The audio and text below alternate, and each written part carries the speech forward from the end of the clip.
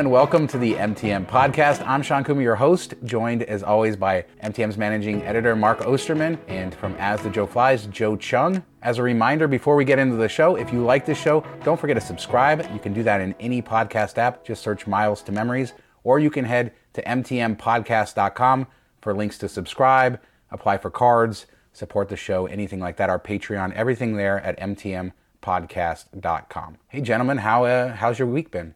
Joe, do you want to talk about your tree? Do I want to? So I'm just going to put a PSA out there for people. Do not put your Christmas tree out a little bit late and also the night before a snowstorm, because my neighbor's tree, I'm looking at it from my house down the street. It's March 21st as we're recording this, and it is still there because it was covered in snow for like a month and a half after they put it out in late January. You know, just pro tip out there. Don't put the tree out until after the snowstorm. Just buy a fake tree. Done. Or you could do that too, but, you know. That's how we do it in Vegas. Fake trees is all we have. Yeah, you can just buy a candle, right, for the smell if you really want the smell. Yeah, I don't know. You guys are smarter than my neighbor. What can I say? But it's I bet crazy. you in Vegas, it's those white trees that circulate while they're lit up. That's the Vegas way.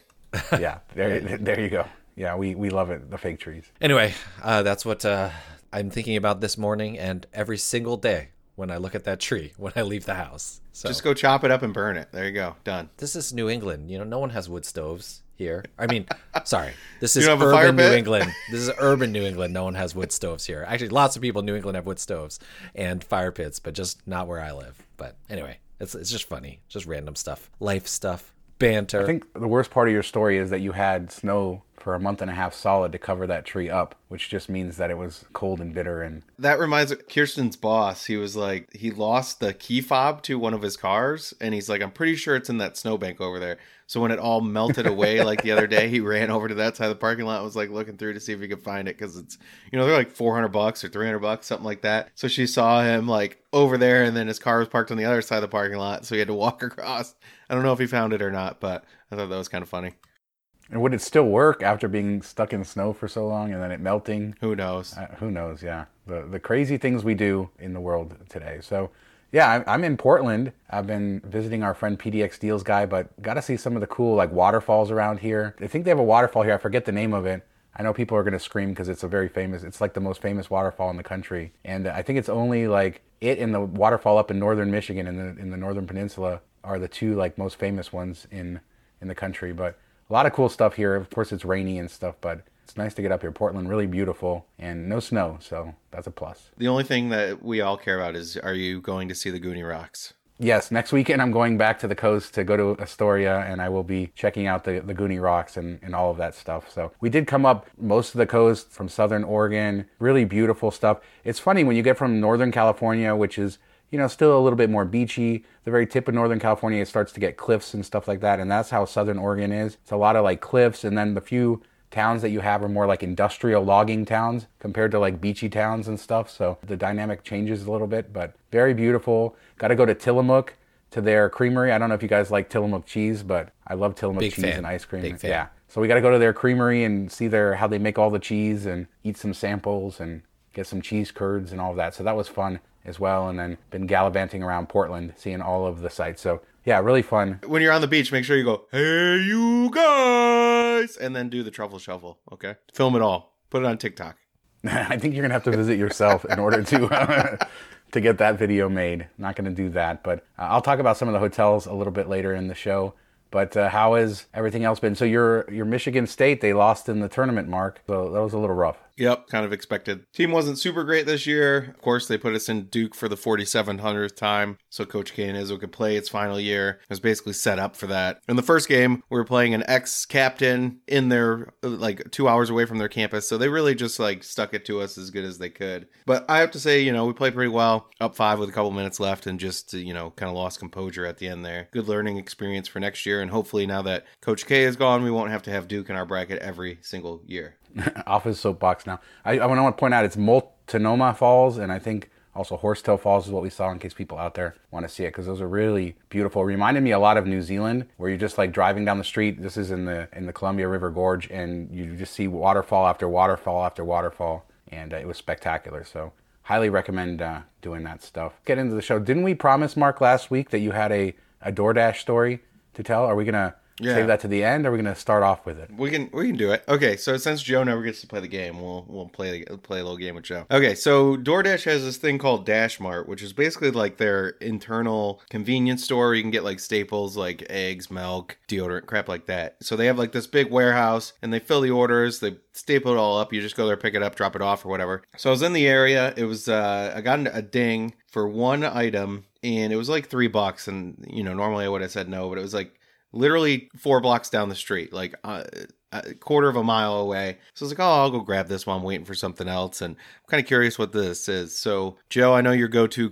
guess is condoms. I can tell you it wasn't condoms. I'm going to let you take a guess on what the one item was, and then I'm going to tell you where it was delivered to, and then you get another chance. All right. So, first of all, I've been thinking about this all week. I really have. I thought of a couple different answers.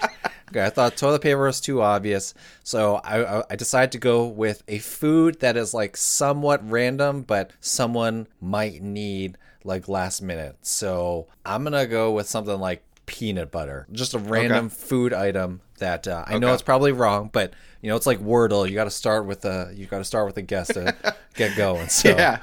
So tell me where it was going. All right, so I was going to a mattress store. They sell mattresses. That's it. Oh, don't they need fake checkbooks for their money laundering? You guys ever read those stories about the mattress stores? No. I thought it was because people stuff money under their mattress. I don't know.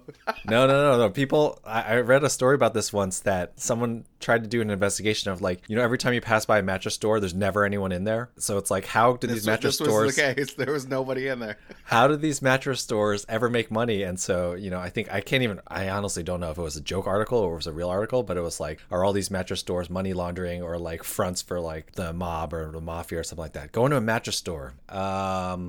Yeah, so I walked in and there was nobody in there. So that rings true. It was like completely empty. All they had was all these beds everywhere. That was it. Was it something you could eat? Was it like edible? I can't give you any hints. Okay. I'm gonna go with what I would have ordered if I was in a jam. Diet Coke. You're actually pretty close on the first one. So I walk in and the dude's sitting there at his desk by himself, just making sure the money laundering scheme's going okay. No people in the store. He's got his burger, his fries, his drink, but he forgot to get ketchup when he picked up his lunch. So it's a bottle of Heinz ketchup. Yo, Mark, I gotta say, wow, props to you, Mark, because I also was trying to read your face when I said peanut butter for you to like give away whether I was on the right track or something, and you gave away nothing. So I was like, oh, maybe it's not food. Wouldn't it have been great if it was jelly instead?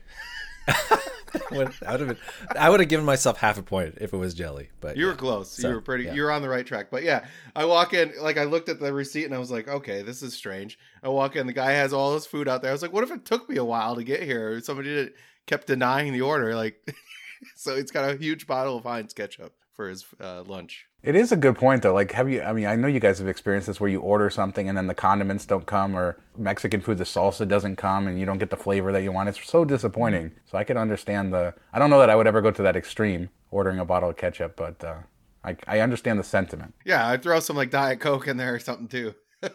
Look, when the mob comes to collect its money from the mattress store, you better be there. So you can't run out to get the ketchup yourself. And the mob, they're giving you some nice money on top of the money you're earning them. They'll give you a nice tip for running their business for them. So you can afford that ketchup. So smart man. Yeah. There you go. Well, Joe, I think we're like, for whatever. We've never guessed anything. We've never guessed right when he asked us what they bought. So one of these There's only infinite number of options in the world, so I don't feel too bad about it. One I got for Walgreens, and it was diapers, and I was like, okay, this makes sense. I get this one. This one I could see why you would only order diapers or diapers and wipes.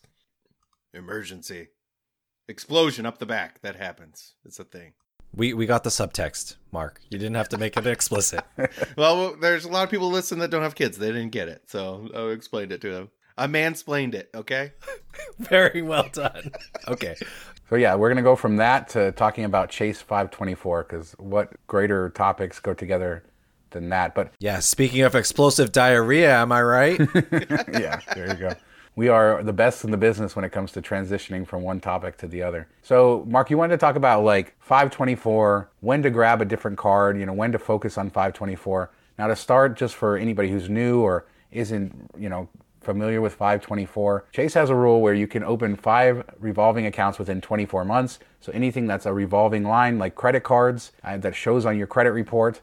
And that's been a rule that's been in place for a few years. And it completely blew up this game, right? A few years ago. Like, it changed the way that everybody does everything when it comes to strategizing which credit cards to get, which products to get, which order to get things, whether you want to go for business cards, which sometimes don't count, which we'll talk about.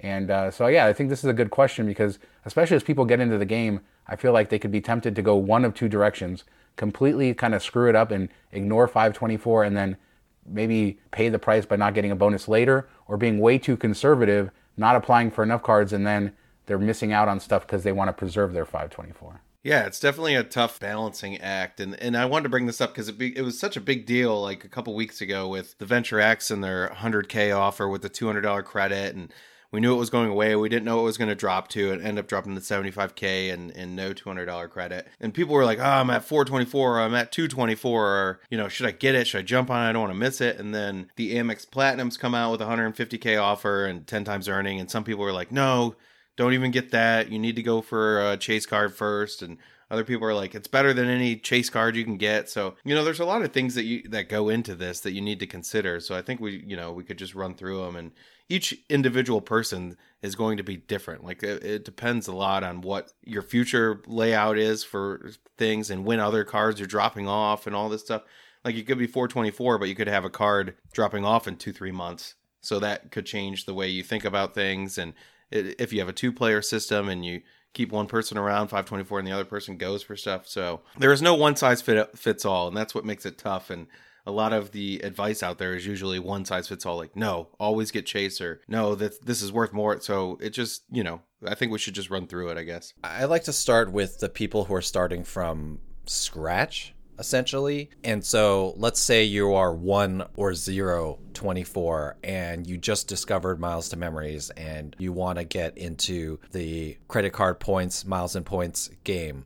I do feel like for those people, I know we're going to talk about other examples where you might want to think about avoiding Chase or not worrying about your 524 slots. But I do think when you're starting from scratch and you have 4 to 5 cards to play with over the course of, say, a year or two, usually when people ramp up, they're going to go 1 or 2 cards, do that for the first half year or so to get the sign up bonuses, and then they'll add another 1 or 2 cards. I do think that if you're in that scenario, that starting with one of the Chase cards, like the Chase Sapphire Preferred, which is always recommended, is a smart idea for 2 reasons. Number one, like you are still under 524 and you can still get it. But number 2, there's a reason that people always recommend Chase Sapphire Preferred. And that's because for beginners, it's just one of the simplest cards to use and to understand. So I do tell people when they are just starting from scratch that they should look at the Chase cards first. Now, that doesn't necessarily mean like a United card, because a United card doesn't make sense for many people in many places that they live. But I do feel like the Sapphire Preferred is a safe bet for, those beginners. But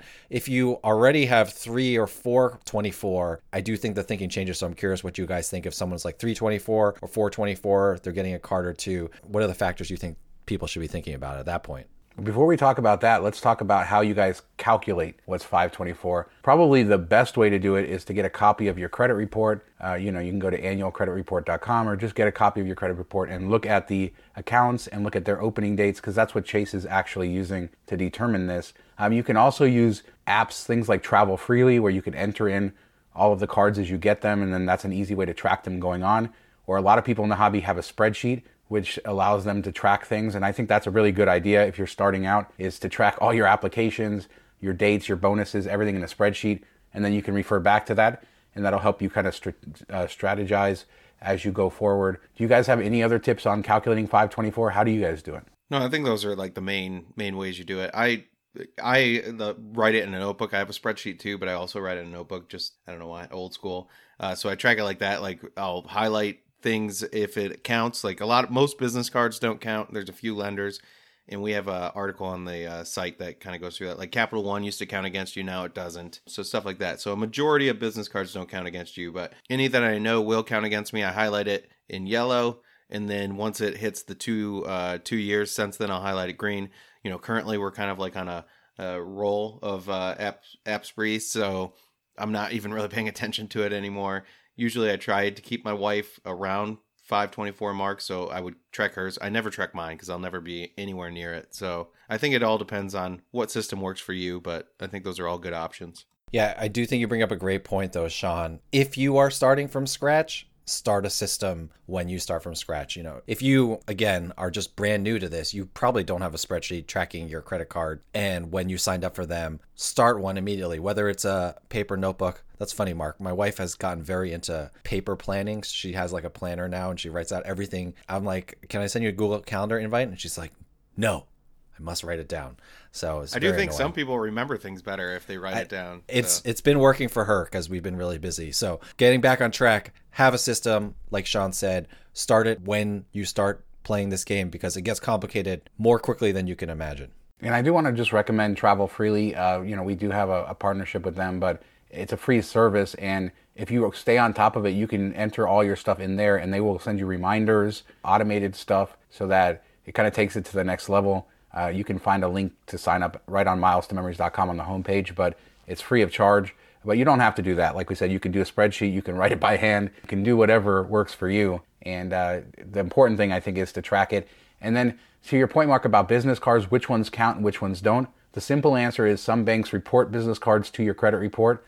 Those ones count towards 524. The ones that don't, the majority of banks don't report the business cards to your report, so those won't count. It's important to know that stuff as well. So Joe, let's talk about if you're close to 524, what strategy to take. And I think, again, the answer is different for everyone. The one thing that I would urge people to remember is if you make a mistake, if you apply for a card and now you're over 524 and that amazing bonus comes along and you miss it, it's okay. Like, this isn't life or death stuff. You're talking about, a bonus that maybe has $1,000 value or maybe less. I don't know. I think people take it a little bit too seriously sometimes. You try to do your best with the information you have. Also, you may be passing a bonus that's really valuable in order to wait for a bonus that may never come. So there's that too. Mark, what do you think people should take into account when they're really close to 524 and a bonus like, Venture X comes out? I think a lot of it depends. You got to look at what you already have. My theory or thinking on this was, I don't really think, especially with the Amex Platinum 150K and then 10 times on restaurants offer, there's not enough Chase offers that are better than that. People say, well, you can never get that again if you get past it, but is that IHG card really worth that to you, that for an offer that might not be back again or you might not see for a while? So this is what you have to look at. But you also look at Venture X, it dropped by 25K. So is that worth you losing a spot for 25K points worth $250? Maybe, maybe not. But if you already have a lineup of, you have a couple Freedom cards, you have the Sapphire Preferred card, and you have a couple Ink cards, you're probably less likely to be like, okay, I need this or that. So if you're at 324 and you already have the Hyatt card and everything that you want,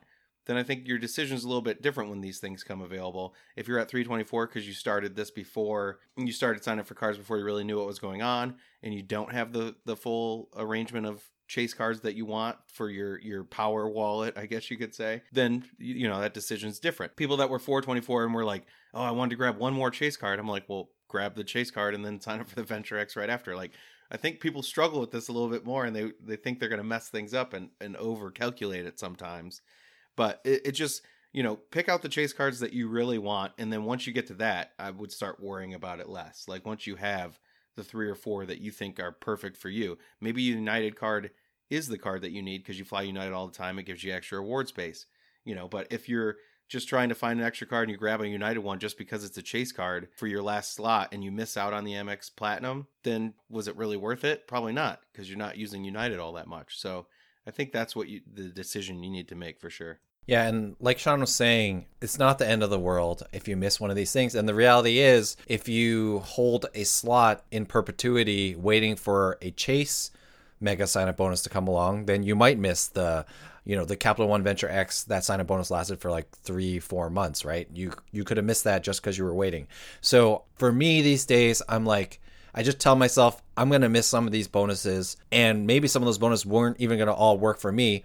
I bring this up all the time, but Club Carlson, I hate you, aka Radisson. I signed up for that huge sign up bonus. I don't think 524 was a thing at the time, but if it had been, then I could have lost out on 524 because of that. But the bottom line is, like Mark was saying, you really need to figure out works for you. Like if you don't live in Newark by Dulles, Chicago, do you really care about the United card? Even if they dropped a new United card with a huge sign-up bonus, like do you care about that? So these are all the kinds of things that you need to think, have your own personal plan for where you want to go and what miles you need to get there. And then hopefully great sign-up bonuses come that dovetail with those goals that you have. And I think also looking at like your future plans, it plays a big role too. Because if you're at like 424 and you're saving this spot, but a card is coming up dropping off in like 4 months, maybe it's going to take you 2 to 3 months to hit this Venture X 10K spend. So you would have dropped back below by then, by the time you could get a Chase card anyway. And to be honest, the Chase personal cards are not the greatest of offers right now. So I think people are stressing over it, and you're not missing out on a ton if you have that dropping off in the near future. Now, if you're like, you just started this thing and you're, a year and a half away from having a card drop off, that's a totally different thing. And you might want to focus on business cards until that perfect offer comes out. Or maybe you're waiting for the World of Hyatt to get off their crappy offer they have right now. Go back to the original like 50K offer. I can understand that. So, just play around with those aspects of it. The best personal card right now is the, as far as welcome offer, is probably the British Airways Avios card. And that's really difficult to use these days because there's not a lot of AA saver space. So even though it's the most valuable, doesn't mean it's going to be useful to use. So that's another thing to consider as well. And one last thing, I think there might be people out there listening that are being like, opening 5 credit cards in 2 years, that sounds like a lot. And if that's a lot for you, then, that's good too. You can just go at your own pace and figure it out. And so if you're somebody who wants to open an offer every 6 months, and you're constantly under 524, just because that's your spend threshold, that's what you're comfortable with, it's okay. There's so many ways to do this hobby. There's so many ways to do it. Don't sweat the small stuff. If you make a mistake, we all have made mistakes, all of us, many times over. We've missed out on bonuses that we wanted to get. We've, gotten cards that we probably shouldn't have that cost us other stuff. Yeah, so it's don't sweat the small stuff. I didn't sign up for the CSR when it was 100K for everyone just because I figured that they were going to come back and deny them later, or I was working on spending on something else and I was like, it probably won't work out anyway, so I'm not, joke was on me. We should save that for another time, like our biggest regrets. Oh, there we go. Yeah, that would be a good one because I got some. I got quite a few. A long list from all of us, I'm sure. So let's move on. I wanted to talk a little bit about a couple of hotels I stayed at recently. Trying to provide some flavor, some information, especially so many people are interested in Hyatt. So I do stay in a lot of Hyatts. Although I spent most of the last week going up the Pacific Coast where there are no chain hotels other than Best Westerns and Super 8s by Wyndham. I don't understand why the Courtyard by Marriott's of the world, the Hyatt Places of the world haven't made it to the California, Oregon coast, but I very much would like for that to happen because I'm not a fan of staying in Super 8s. Let's just put it that way. I did stay in a Best Western in Gold Beach, Oregon. It was a very sad looking room, although it was fine. It was right on the ocean. It was really good. But I wanted to shout out to Benji because this Best Western had a breakfast that it put the Hyatt Place to shame. Like real eggs, good stuff. So maybe Best Western is something to look at, Mark. You ready to join? Oh, yeah. Diving in. Yeah, okay. All right. But how'd that Best Western Diamond status treat you? What'd you get? I actually used Chase Ultimate Rewards to book it at 1.5 cents each. And actually, this is an aside, but I was in the Hyatt Globalist Facebook group the other day, and somebody was talking about when to use points versus cash. And the vast majority of people in that group said, I would never redeem Hyatt points for less than 2 cents value. To which I say, and I say very, very sternly, are you out of your mind? Like, have you been redeeming Hyatt points lately? Maybe these people only redeem for like category 7 and 8 where there's the cash price is crazy. Like our friend Derek from Travel on Points, his 4 nights at the Alila Ventana, which are 14K cash price. Yeah, who's paying that? Come on. You're getting great value. But if you're staying in a regular hotel, you're almost never getting better than 1.5 cents per point. So, I don't know what people are doing there. I highly recommend. So I'm always happy to like redeem at 1.5 cents. I have a lot of Ultimate Rewards though. So I got the Best Western that way. Yeah, and I think that's a big thing. That's something we have to discuss and we've hinted at in the past is like the cent per point altar that we all follow to and bow down to. It needs to stop. Like I wrote an article a couple months ago about the way to really think about points and if it's worth it to you. Would you buy these points for that price? That's the only question you need to ask. Like if the hotel, the Hyatt hotel is giving you 1.4 cents in value if you book it, If you would buy Hyatt points at 1.4 cents, then pay cash for the room, because that's essentially what you're doing. You're buying points at that price. Now, it gets a little bit more intense because you have to calculate what you're earning on the paid stay too. So it actually drops a little bit further. But that's the only way you have to look at things. Would I buy these points? If not, then use the points. It doesn't really matter what the cent per point is.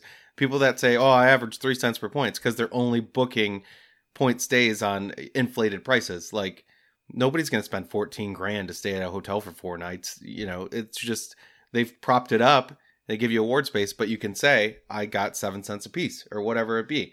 And I know people like to do that, but just focus on what is value to you. You know, focus on getting your travel in any way you want, but do it what works best for you. Don't ask other people what you should do in that situation, because it all depends on your earn and burn rate, how much money you have in the bank, how much you want to save. All those things play a role. Set your price on what you would buy points for, and anytime it's above that, use points. If it's below it, pay cash. And yeah, absolutely. Use your Ultimate Rewards to book Best Western hotels. No, just kidding. But I was surprised as we went through all these towns, there was a Best Western in every town. And when you looked at the reviews, often that was the best reviewed hotel or motel, I guess you could say, in the town. So that was surprising to me. Outside of that, Holiday Inn Express, there was occasionally one, especially in California.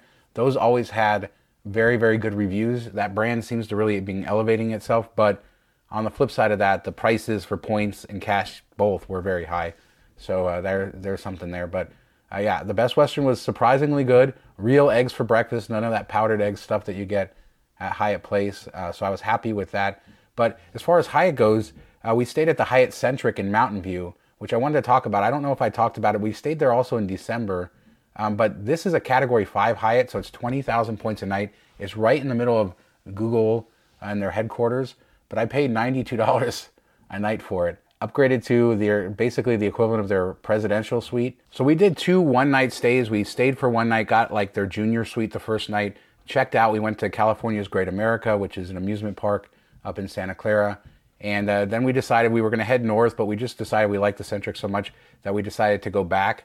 And so it was back-to-back, nights, but it was 2 separate reservations. When we went back the second day, they upgraded us to their equivalent of their presidential suite, their VIP suite, which was just a gorgeous thing. But I mean, you talk about value there. You're talking $75 breakfast, really beautiful, brand new. This has to be the nicest Hyatt Centric. It almost feels like a really nice Andaz, which is kind of surprising because some of the Centrics are conversions. They're not as nice, but yeah, it was a really great property. And the question is the cash rates on that property. This is actually a good one for like points versus cash, although I don't know that there's much debate here. When you're going to pay $100 a night as opposed to 20,000 points, you're going to do that. But it's actually a good example of how like the dynamics have changed, right? Google has a lot of people working from home, a lot less business travel. So a hotel like this provides a really extraordinary value for somebody who's paying cash just because it's a little bit slower. But it's good to see through all of our stays that hot breakfast is coming back in the restaurants.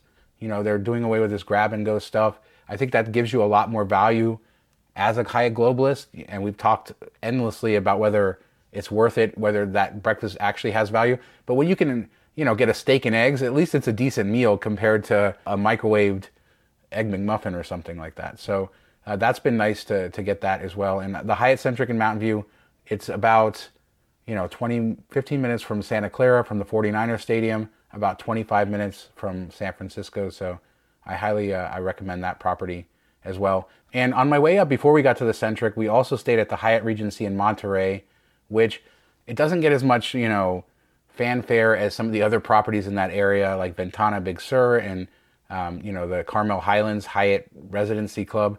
But this property always had like really old rooms.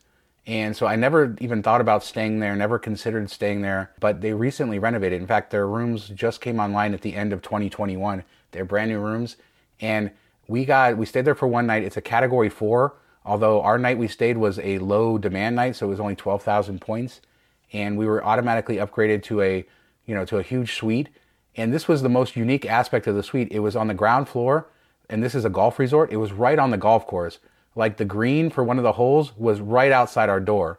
Like it's almost like closer than if you've ever been to a golf tournament when you're a spectator, our room was closer than that to the green, so we were able to watch the golf course, which I thought was really dangerous. Well, yeah, if you were going to sit outside. And it is actually dangerous, and they have like a little stoop, like a very tiny concrete stoop with 2 chairs on it, so you could actually sit out there, like on the balcony, which we didn't do.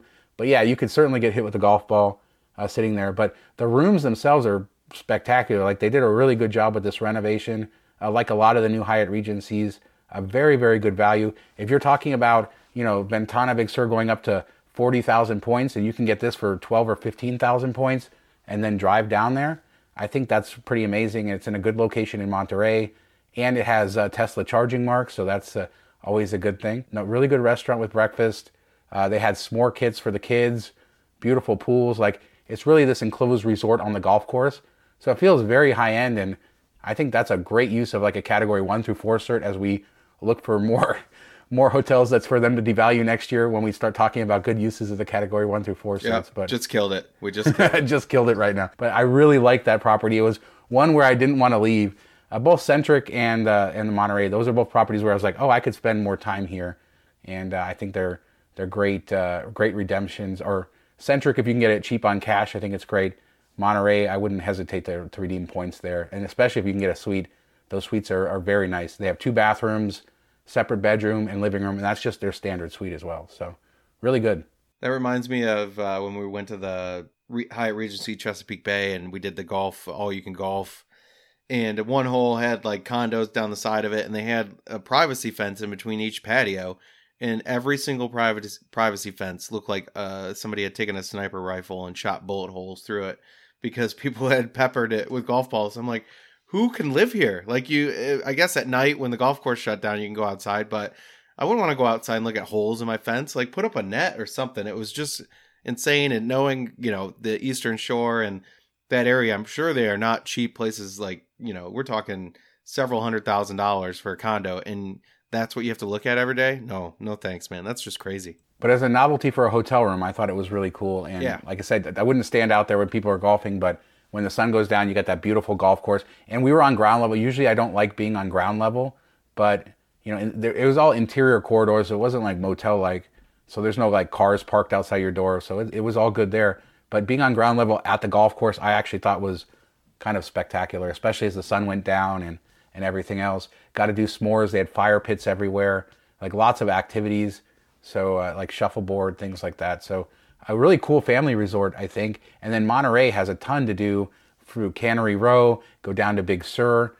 That could be a really good place to base yourself if you're not somebody who really cares about the Ventana Big Sur experience, or if you're with a family because you can't have kids at Alila. So yeah, I think that's a really good. And based on everything else I've seen in the area, I think that's the way to go, at least if you're loyal to Hyatt. So yeah, some updates on that stuff. And then the last thing I wanted to talk about, guys, is an article that Ryan wrote on the site about recognizing people who make your vacation great. And I don't know that we talk about this all enough. I know in this hobby, people love to complain. And I guess that happens, Joe, with like any hobby, right? We know that in the Disney hobby too. When you get so entrenched and your life becomes so inundated with loving something or being, kind of obsessed with it or whatever it is, you tend to get negative in certain ways. And there's a lot of complaining that happens. And Ryan, in this case, had a really good customer service experience, emailed the general manager of the hotel, and even got personal feedback from the employee about how much they appreciated him doing that. And I think that's a good reminder to all of us that we should, do stuff like that. Reward the people who do well, especially now as everything is challenged and good service is sometimes not easy to come by. When you get it, I think we, as customers, we should definitely be rewarding it. Yeah, and I think, a lot of people say reward with your wallet or whatever, but, think about in work, if you get a raise or you get a attaboy, a lot of people, the attaboy means more than, a little bit more money. So I think that that's the same thing in this situation. Somebody seeing that their hard work is actually paying off to people and they're enjoying their experience will mean more than leaving them an extra $5 or whatever it be for if it's your person cleaning your room or check-in front desk, whoever it is. I think that situation, and then as well as it, gives them a feather in their cap. See, Joe, that is a saying. The people on Wheel of Fortune didn't know feather in the cap, but it's cup. Okay, come on. So that that's a thing that it will make their day, and it helps them with their boss and everything else. And it will mean a lot, especially with the amount of stress that everybody that works in the service industry is under right now. Yeah, Disney is really good about that. You can compliment cast members in the app. And so I like to do that. I actually wrote to the manager as well for my most recent stay. And I agree.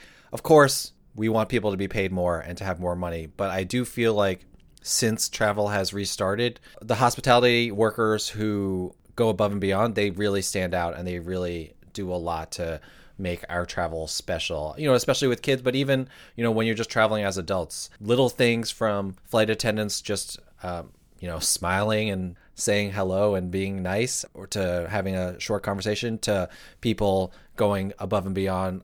I left, I actually, so I did leave a tip for housekeeping, and how like sometimes like you leave it, and I wrote tip, but they didn't take it the first day. And so the second day I kind of like had stuff pointing at it, and I like wrote tip even bigger, and I wrote a little note. I was like, thanks so much for everything you did. And then that whoever took it that day, they wrote a note back to me, which is really nice as well. So it's just little things like that, remembering that all of us are humans and we're all doing the best job that we can, and being appreciative of people, I do think goes a long way. So that was a great shout there by Ryan. And one comment is actually a good reminder of how this can play into travel hacking, right? If you return to properties often and you're staying at a property over several years, or you stay at a property more than once, doing this, saying thank you, being really kind to employees, giving them credit and all that, that could pay you back later on with better rooms and things like that. It's not the reason to do it, but certainly if you treat people well and you stay at a property more often and you tip the housekeeper and you do that sort of stuff, you're probably going to get treated better the next time you come back. And so that's a good little hack as well to end this show for this third week of March in 2022. 2 years after COVID began, here we are still talking about travel, still going strong. Happy to be doing it with you guys. So, Joe, where can people find you when they're not listening to this fine podcast? You can find me at AsJoeFlies, all over social media, and you can find me thinking about going to the next Diamond meetup, which is progress. I was talking to Mark about that today. So join the Diamond group if you want to know when and where these meetups are. What about you, Mark? Yeah, you can find me on Twitter at DetroitMark. You can email me, Mark at Miles to Memories. Join the Facebook groups, comment there, or just comment on the website. I'll get back to you there. Shoot us emails, ask us questions, however you want to do it. Works for us. How about you, Sean? Mark and I do a Vegas show every week on YouTube, youtube.com/Miles to Memories. And all of our posts and podcasts and videos and everything related to Miles to Memories can be found at milestomemories.com. And as Joe did say, we have our Diamond Patreon, our Diamond group with meetups, private Slack, private Facebook group, bonus content every week at patreon.com/Miles to Memories. Thanks so much to everybody who continues to listen. The show is growing. We really appreciate everybody out there. We'll talk to you guys next time. Bye. Gonna go call 311 about this tree right now. It's an emergency.